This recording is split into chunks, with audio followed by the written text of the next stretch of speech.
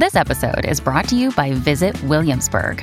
In Williamsburg, Virginia, there's never too much of a good thing. Whether you're a foodie, a golfer, a history buff, a shopaholic, an outdoor enthusiast, or a thrill seeker, you'll find what you came for here and more. So ask yourself, what is it you want? Discover Williamsburg and plan your trip at visitwilliamsburg.com. This episode is brought to you by Shopify.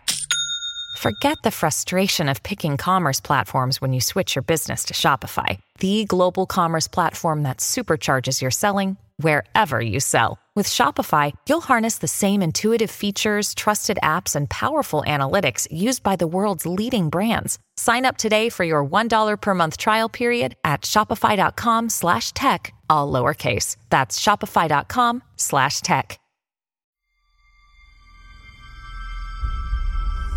There's something happening to me. There's something awakening in my mind. I can't control it. What did you see? Paul. There's a crusade coming. You inherit too much power. You have proven you can rule yourself. Now you must learn to rule others. Something none of your ancestors learned. My father rules an entire planet. He's losing it. He's getting a richer one. He'll lose that one too. I'll kill him. This is an extermination. They're picking my family off one by one.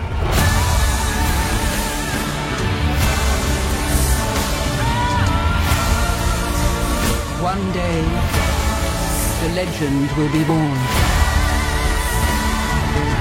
All of civilization depends on it. The future. I can see it.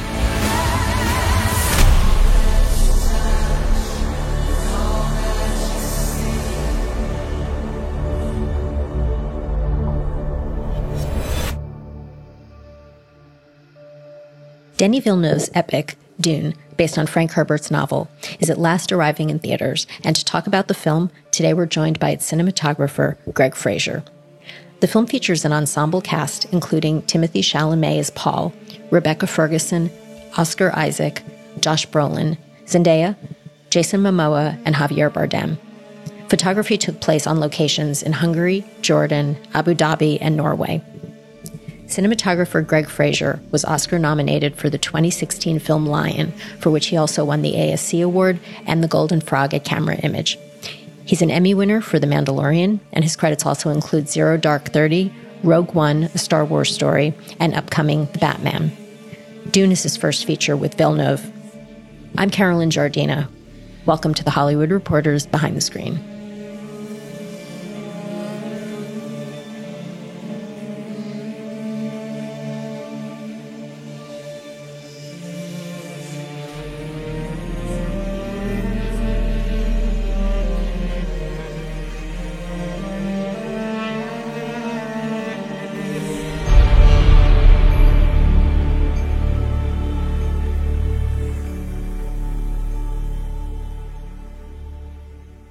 Thanks for joining us to talk about the film. I'm excited. It's always fun to talk about Dune. This was your first production with Denis Villeneuve. What was he like to work with? And tell us a little bit about those first conversations when the two of you were exploring what the visual language for the film would be like. You know, I'd met Denis at a barbecue at Roger Deakins' house years ago when I think just after they'd finished Sicario. So I've known Denis now for quite a while, and you know, we were fortunate enough to be at the Oscars together in 2017. I think 2017. So right. When you were nominated for Lion. Yeah, and I knew he was there obviously because he was nominated for Arrival. But I looked back at all my selfies that I took on the red carpet with my wife and I, and Denis and Tanya were literally right behind us, like two people behind us the whole time. So in every shot that I've got, Denis and Tanya were kind of photobombing our photos. So, but I've known Denis for a long time, and you know, of course, I've always desperately been keen to work with him because he makes such beautiful movies, regardless of the type of film that he's making, be it Prisoners or Sicario or Arrival or Blade Runner or Incendies, or like they're all got a real heart and soul, and they're all character-based pieces at their core. I think Denis, if you look at all of his spots, all of his films, they have an underlying characterization where the actors, the characters, the script, the performances are all super solid and incredibly well-rounded. All those characters are well-rounded. So, he doesn't leave a character on the table, so to speak. He doesn't have anyone who's an incidental bit player. Like, all these characters are sort of fully realized and fully rounded. And that's where working on something like Dune was exciting, because he had such amazing cast want to join this. So knowing that, you have all these amazing cast come to do these sort of parts, they're not all massive parts. Some of the parts that some actors played are reasonably small, but they're incredibly important parts. And I knew that he wouldn't leave those on the table, so to speak. He'd leave those guys and girls really well-rounded and well-conceived. So, but with Skype, we had a great conversation. We talked about all manner of things, film, not just about this film, but about the film that he wants to make, his journey as a filmmaker from being a kid, reading a film like Dune, reading a book like Dune, and just it sparking imagination and sparking sort of the type of visual imagery that he would then draw upon to make his other movies.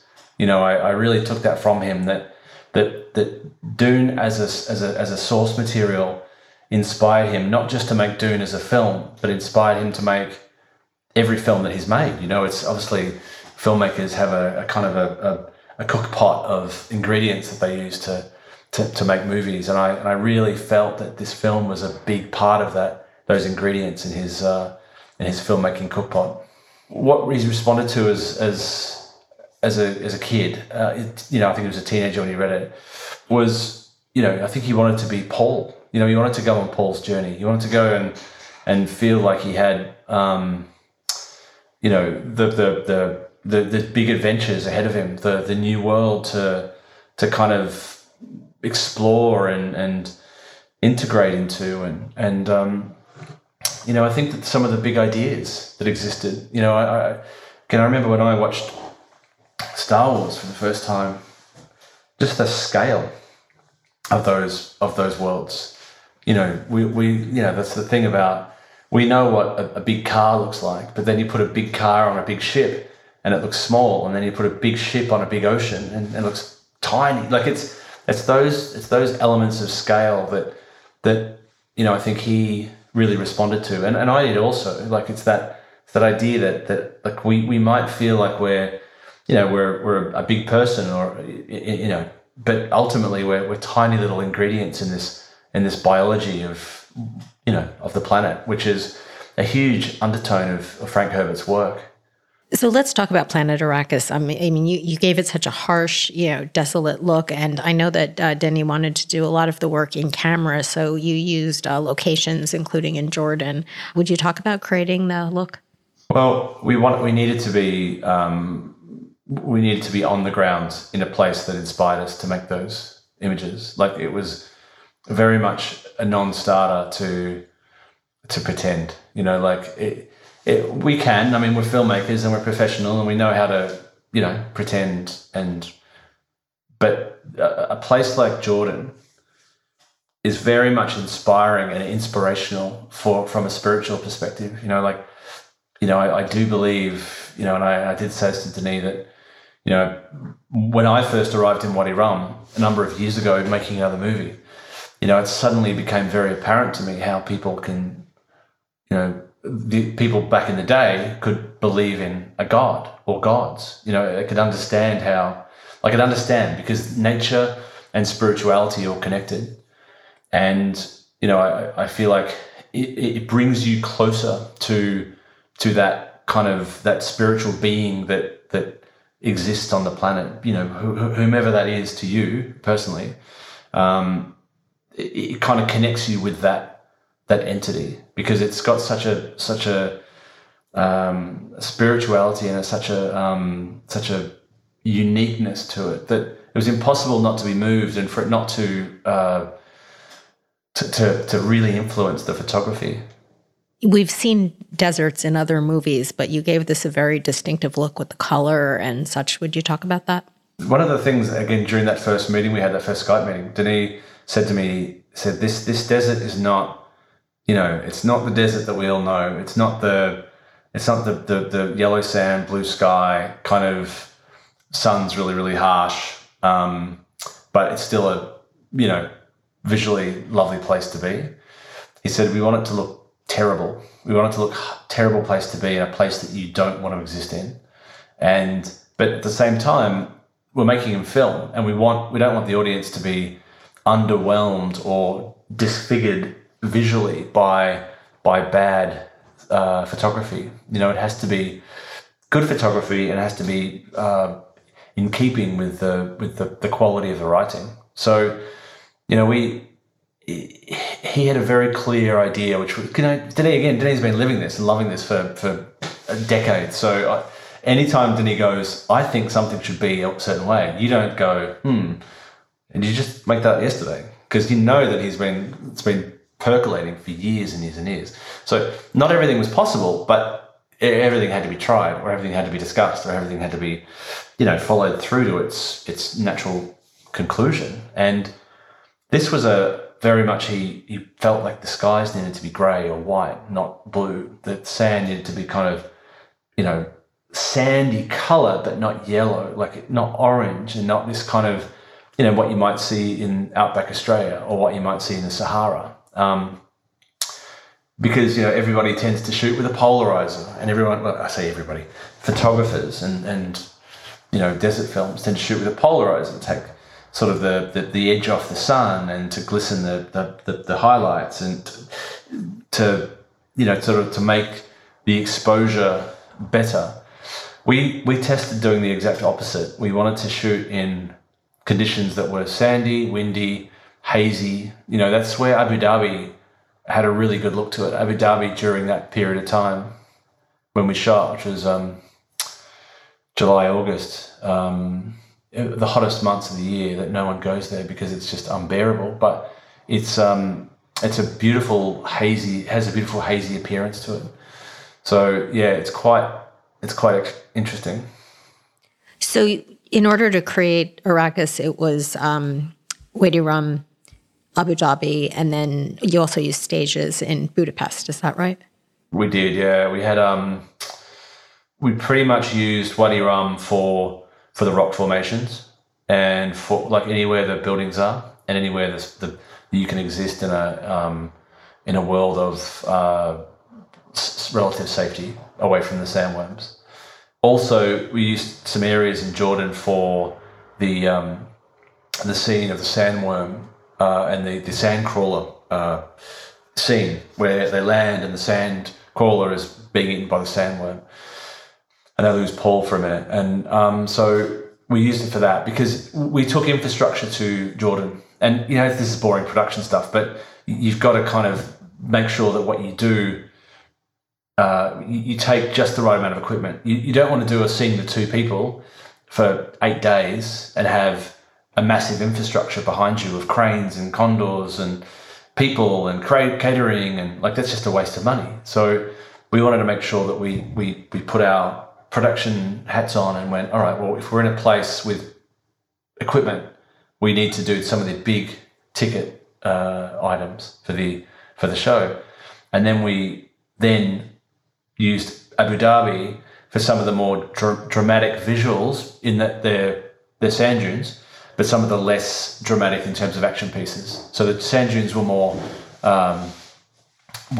two-handers, or single-handers with single characters.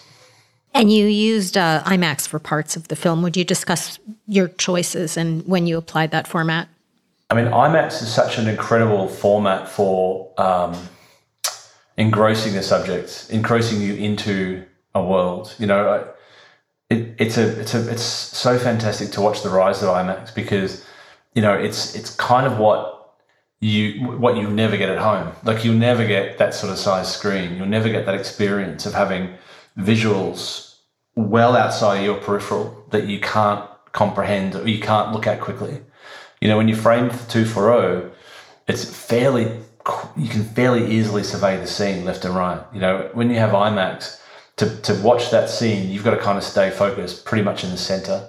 And it seemed like a really logical choice because we were dealing with great characters, and then we were also dealing with great set pieces. So it seemed like it was a logical choice, particularly also to help with Paul's journey, to help push along and understand Paul's journey. Like, so it was very much used as a dramatic tool, actually. And you shot the film with an Arri Alexa, but I believe you also used a unique post-production process with PhotoChem. Would you describe that? Well, you know, one of the things, and I've been working with PhotoChem now for a number of years, and I did Vice a few years ago with them, with Adam McKay. And one of the great things about Vice that we got to experiment with was different formats. And, you know, on Vice we shot 35mm anamorphic spherical, we shot 16mm, we shot 8mm, we shot VHS, we shot Betacam, we shot like almost every format under the sun for that film. And what was great about that is we got to experiment with filming things out and then shooting them again off the screen, and we got to really play a little bit like back at art college, you know, like. So one thing that I wanted to try, which didn't make the edit in Vice or didn't make the final process, was filming out digital video, digital, whatever you call Alexa, to film. Because, you know, back in the day, I don't know, like I was one of the first films I shot, we did an optical output, and that was it for that. From then on in, it was DIs. And I was really disappointed by that process, by the fact that, not by the DI itself, that was revolutionary, sure. But I was disappointed that suddenly I didn't have the option now to do an optical process anymore. I did one film with an optical process, and I thought it was amazing just watching the color timer and the skill of those guys and girls that did optical, you know, film to film passes, and the small timing changes that they made. So when I went to a DI, I suddenly thought, well, I feel like we're still getting the intrinsic qualities of film, but it just happens to be digitally scanned. So that's cool, right? And yes, it clearly was cool because that's what happened in the industry. Like it or hate it. But I felt like when we started then to shoot digital and then output digital and then project digital and then grade digitally, I felt like there was this piece lacking. So during the Vice process, which we shot on film, I did a little test on Alexa and put it out to film and thought, that's got a real interesting bite to it, which suddenly gives us something of a film look, but isn't film. Do you know what I mean? Like, it's not digital either. Like, it's a new format or it's a new feel, or it gives you some of the beautiful kind of the qualities of film, the infrared layer, the halation, whatever goes on with film. Again, I'm not a technical person when it comes to why film looks a certain way. Everybody knows grain. And, you know, it's not just grain. I mean, grain's an easy thing to replicate. And it's not just, you know, jitter, because that's an easy thing to replicate. There are some things that analog doesn't, is very hard to replicate, I think. Again, I will have many people disagreeing with you, but, you know, sure, let's talk about that. But so when this came up, we shot film, we shot digital, and the film was too filmy and the digital was too digital. So it felt like the film was a little bit filmy, and it was like Denis didn't respond as well to that as he thought he might, and as well as I thought he might. Actually, I thought this was a film on film for sure. I thought this was a classic film on film. But he responded really positively to the digital because it felt bigger. It was a large format. You know, the lenses were covered more. He felt it was more of a medium format look, which it is, and he felt it was bigger. He felt it felt bigger and not as nostalgic. But he also felt it was maybe a little digital. So then we went through the process of going, well, let's film it out to film. Like, let's go use that thing that I tried a few years ago. And we did. We filmed it out to film. We filmed it out to 65mm, IMAX film, 65, 35, and multiple different types of stock. And we came up with a nice little mixture that worked for us, that was not too grainy, not too jittery, but actually had a nice sort of filmic quality to it that would also help blend the VFX too. You know, that's what film can also do. If you apply that film right at the end, you do the process right at the end, then it can help sort of blend any VFX in with the non-VFX shots. Would you also talk about your choices of camera movement? Because I thought your use of handhelds also underscored that harshness. You know, when we were in Paul's world, like close up, it always felt really useful to be handheld. And I was very adamant or very aware of the fact that if we were shooting this on IMAX size, that the handheld had to be really good. Like, it had to be very steady and it had to be really clear, because, you know, it could not be a type of handheld that I would have done for a music video, for example. You know, a music video that would only get seen on the small screen, or a commercial that would only be seen small. This was, you know, when you're talking about something that's 7 stories high or whatever the biggest IMAX screen is, trying to watch that, you know, and watching my breathing or watching my heart beating or something, it's like you don't want to put that into the audience's brain. You want to just have them understand. You want to be in the character's brain. So trying to kind of channel those characters and trying to be still enough that it felt like the audience could see what they needed to see, but also with enough movement to feel like it had life and energy. So it was really important that we did that. Also, I mean, we of course had still shots, and it wasn't everything handheld, but we did try and kind of mix it up to the point where emotionally, if it felt right, we would go handheld. Would you also talk about just lighting with some of those close-ups of Timothée Chalamet or Zendaya? There's a couple of elements of Zendaya that were important. There was the drama, obviously, that's in the movie, but there's also the dreams. There's the dreams that Paul has, the spice dreams that Paul has, the normal dreams that Paul has. So this is a person who can see the future. This is a person who can see ahead. So this person that he was dreaming about clearly had an importance. So we needed to make sure that we filmed her in such a way that it felt, and I won't use the word alluring because alluring is the wrong term, but it had to feel very much something that he needed to attain or achieve access to, you know, achieve proximity to. So, you know, that was part of his draw to this world, was this apparition in his dreams. So we wanted to create something with her from a lighting perspective that felt kind of alluring. You know, it felt that it was something that he needed to see. So a lot of that involved backlight. We very much went slightly orange on that. That was the kind of the one time in the movie that we put a kind of a strong filter on the lens. You know, that the film for the most part is quite muted and very understated when it comes to the color palette. And there is good reason for that. It's because, you know, when you see green for the first time in the movie, that it's an incredibly important color. You know, green is not present in the film from the time they leave Caladan. So it was really important that when they saw green in the biolab, that's again from a mental memory perspective, was something that as an audience could really respond to. But with Zendaya, we made sure that her stuff that was dreamlike was quite orange. Just again, it's just that point of difference in order for it to stand out from the audience's perspective. But when we shot her normally, or I say dramatically, I kind of approached her in a very, very frugal, simple fashion, the same way we approached Timothy. I tried really hard not to do too much or add too much to them, because first of all, you don't need to. Like, they're incredibly, incredibly interesting looking actors. And also, I didn't want to limit their performance in any way. Like, it's not a documentary. We're not making a documentary, and they don't have carte blanche of Jordan to run around and shoot wherever they feel like it. They had a clear, defined area to film.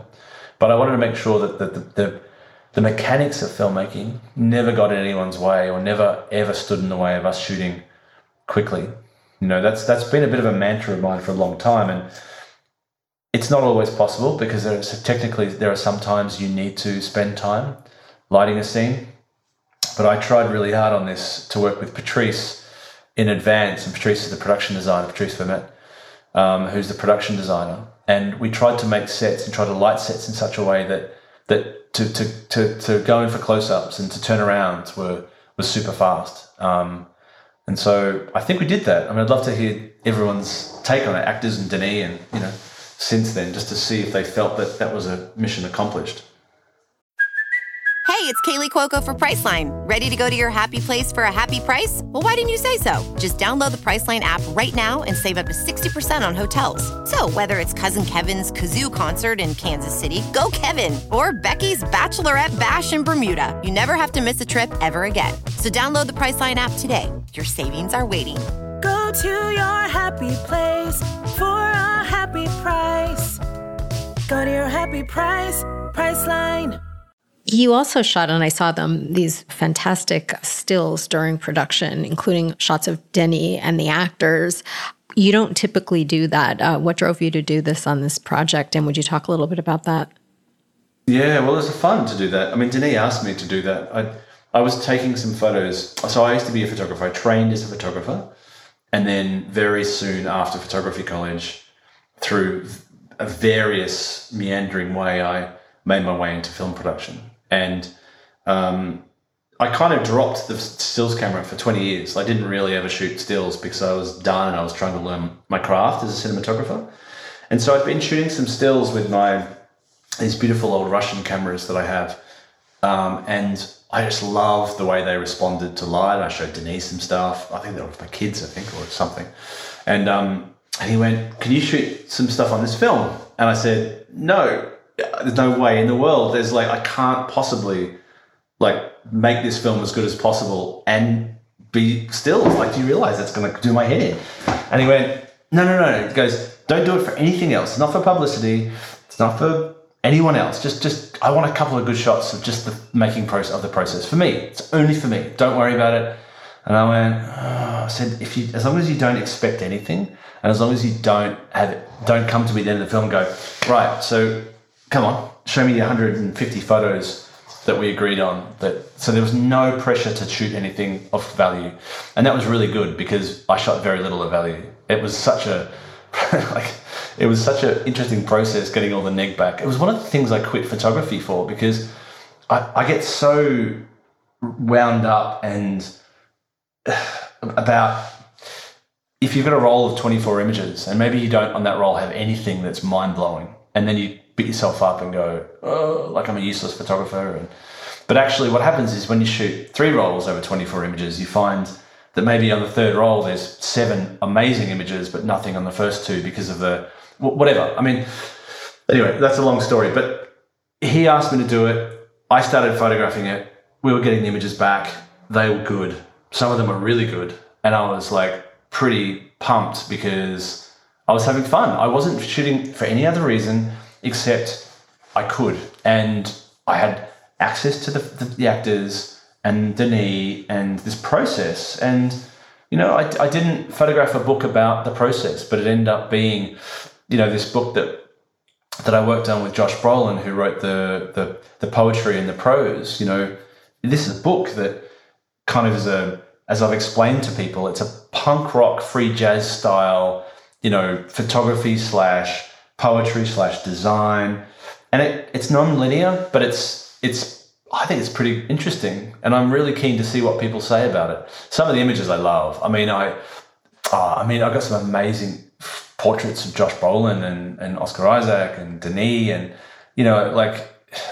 I just got some really, sometimes cameras accidentally double exposed. I love my Russian cameras, but technically they're not always the best bits of kit, and sometimes they're double exposed, and sometimes they destroyed a perfectly good photograph, but other times they created an amazing photograph. So I don't know, there's a series. When you're making a film, you can't fail on any shots.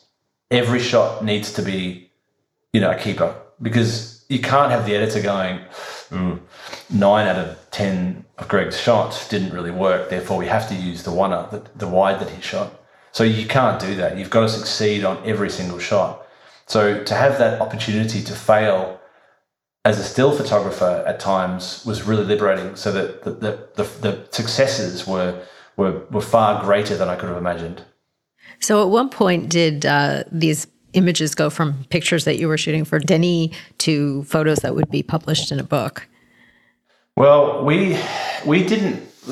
Yeah, sort of. I mean, Tanya, because Tanya was working on the Art and Soul of Dune, and she's an amazing author, and she came up with the idea of me and Josh. I think Josh and I and Tanya were all talking about it, and I expressed my love of Josh's poetry, and he expressed some love of my images, and I was like, this could be interesting. Like, I never had a desire to do a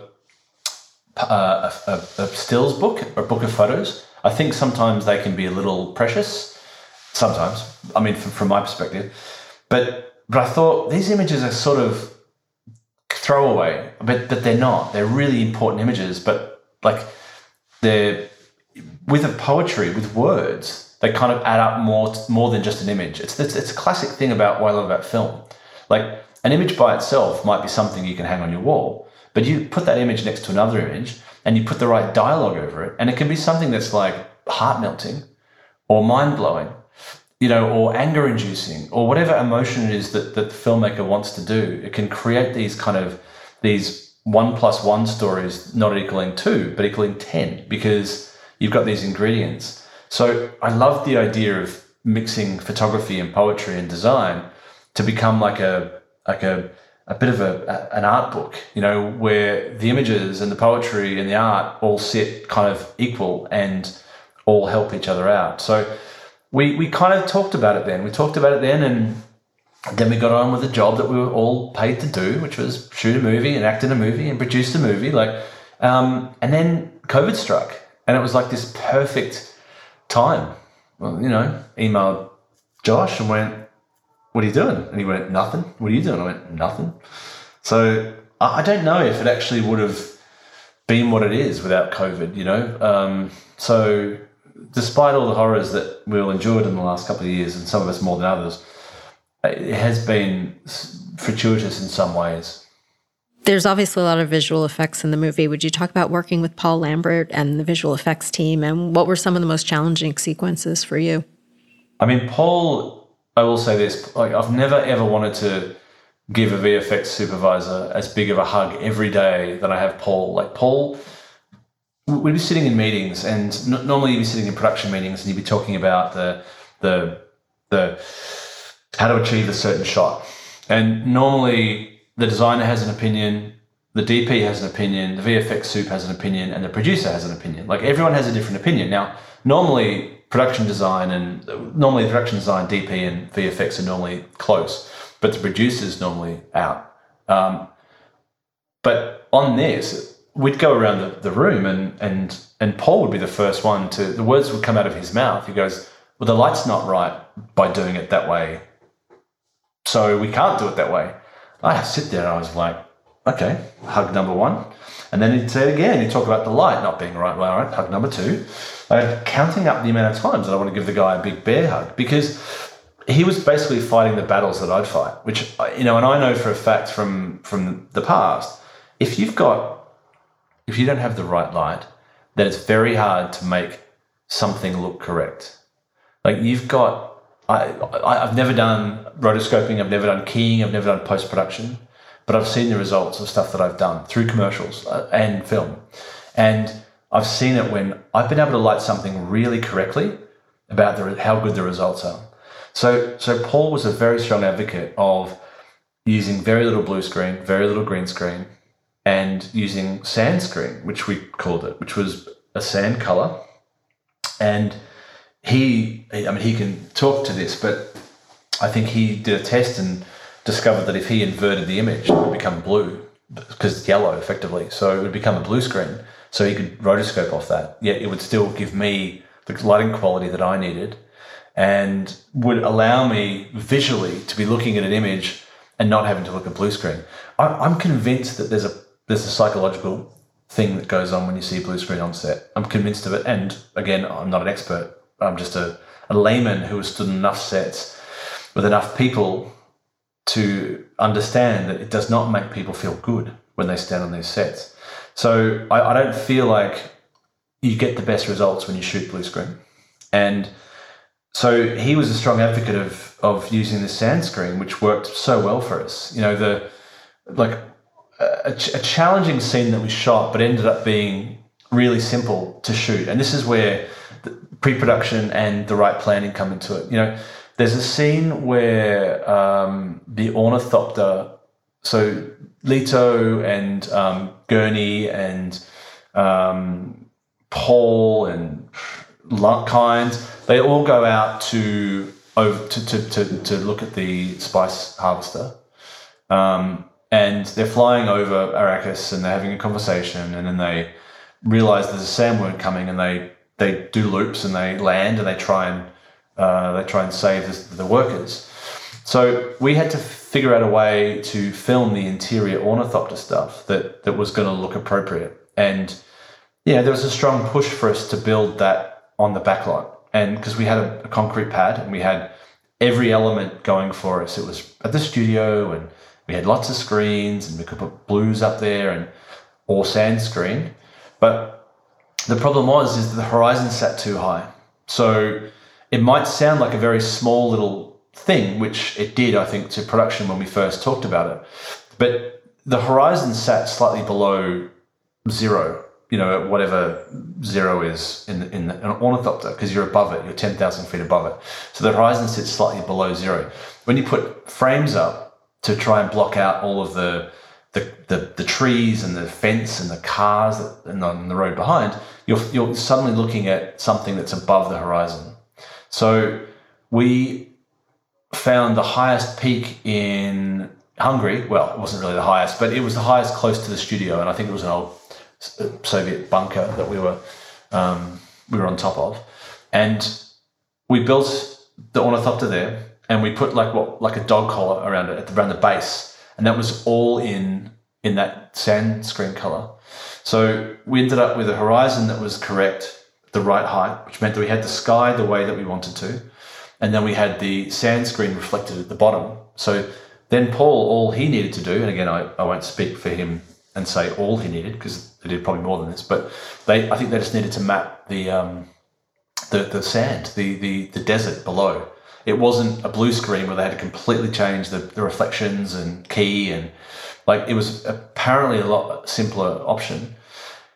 For us, it was a hard one to shoot because we were in this ornithopter on a gimbal, turning around. So we wanted to be able to turn. So we had the light moving and the light turning and the horizon changing. But it meant that we kind of were in this ornithopter, in this hot ornithopter in the middle of Hungarian summer for quite a long time. So yeah, I think we're all pretty pleased to finish that scene because it was tricky to shoot, but the results were really good. I mean, we ended up with, on camera, making it look appropriate and really good. It's been a long time since you shot this movie. How does it feel knowing that it's finally coming out and going to be seen in theaters? It's amazing. I mean, it was such an important part of my life, you know, and I had a wonderful time. I managed to sort of have some of my closest crew on it with me. You know, they agreed to come and do it, which I was eternally grateful for and thankful for. And do you want to give a shout out to your team? Oh, I mean, Jake Markison, Jamie Mills, Guy Micheletti, Phil Smith. I mean, Chris Rudkin, Dan Carling.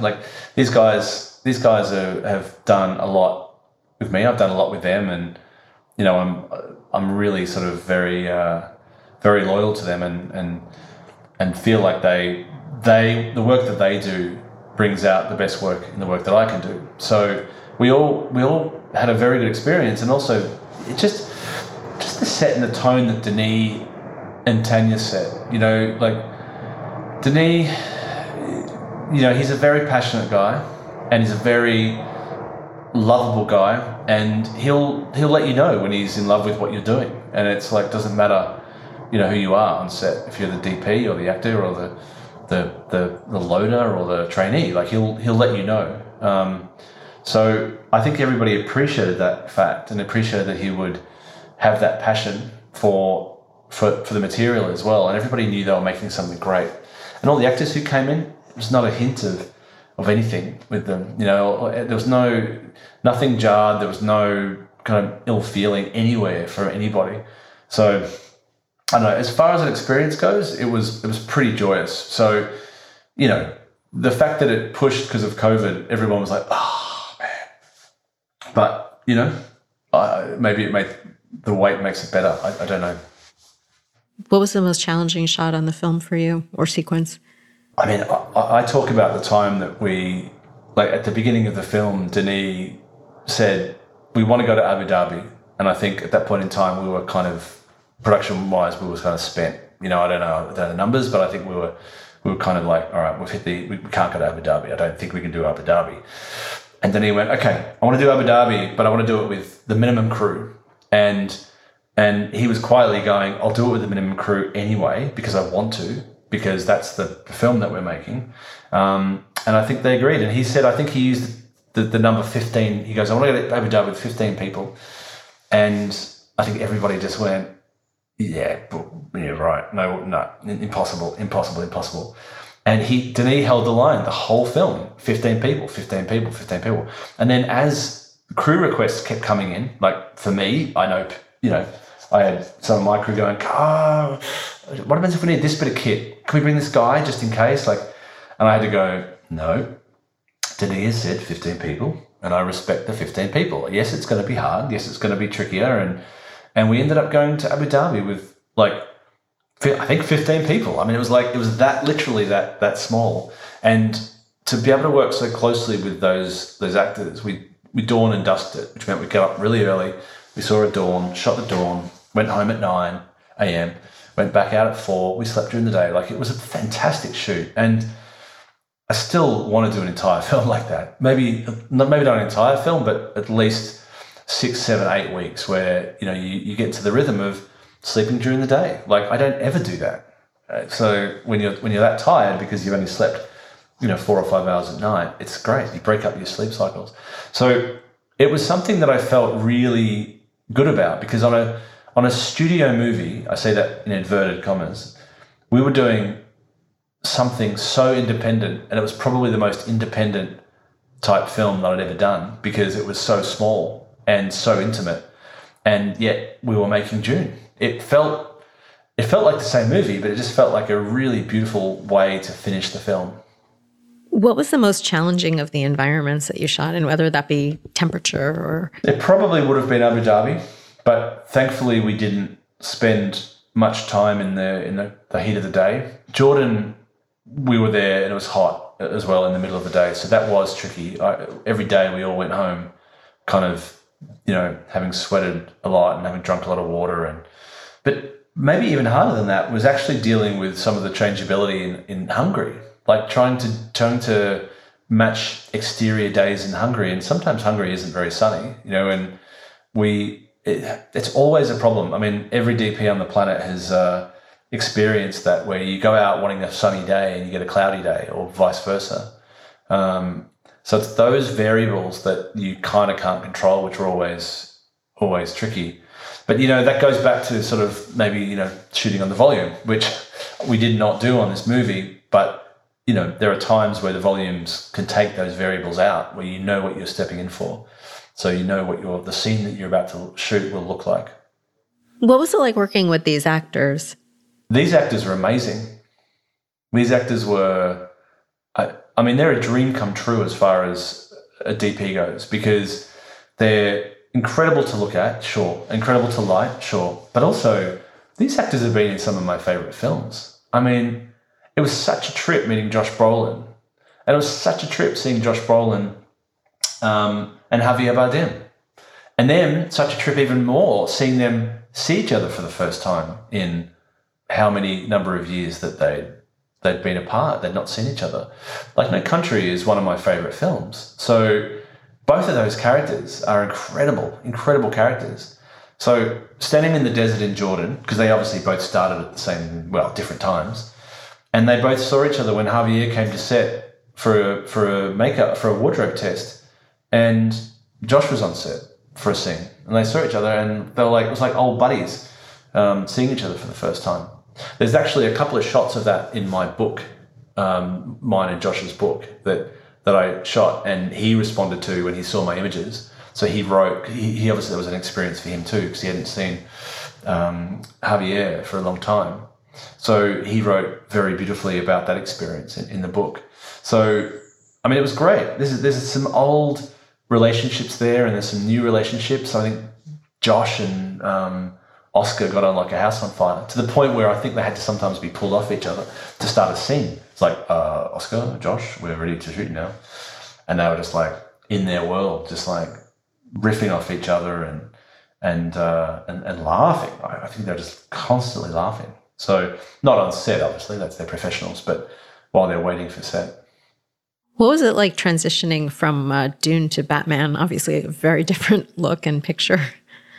It was tricky, I will say that. It's the opposite. It's the diametric opposite. I mean, obviously I can't talk too much about Batman right now, as you know, but we all know what a Batman film looks like, and we all know what Dune looks like because we've seen Dune now. So there is no deserts in Batman. I can give you that scoop.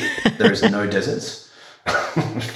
There are no spaceships in Batman. I can tell you that.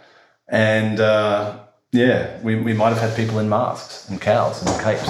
So it was very different, but super exciting because, you know, that's one thing that I've tried to do in my career is mix it up and not repeat myself or not do the same thing twice, you know. And you know, there are times where I might have rhymed with things that I've done, but hopefully I've never repeated myself in terms of my choices. So being able to go from something like Dune or Dune, say in America, sorry, the English say it differently, to something like Batman was quite a interesting transition, and something I worked very hard to try and de-Dune out of my brain, and you know, increase my Gotham City knowledge.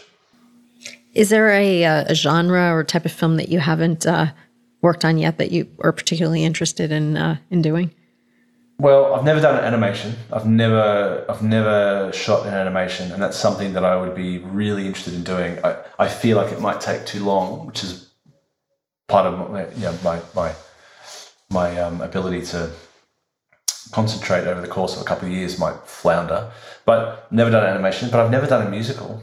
You know, I was watching Grease the other day with the kids, the original Grease, and I was like, this film is amazing. Like, this has got everything that a film, like an audience wants.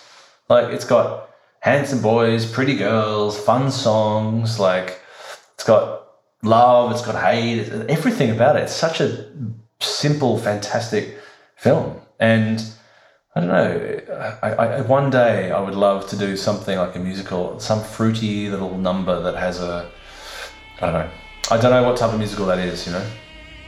Thank you so much for joining us, and great to talk to you again. Thanks, Caroline. I appreciate it.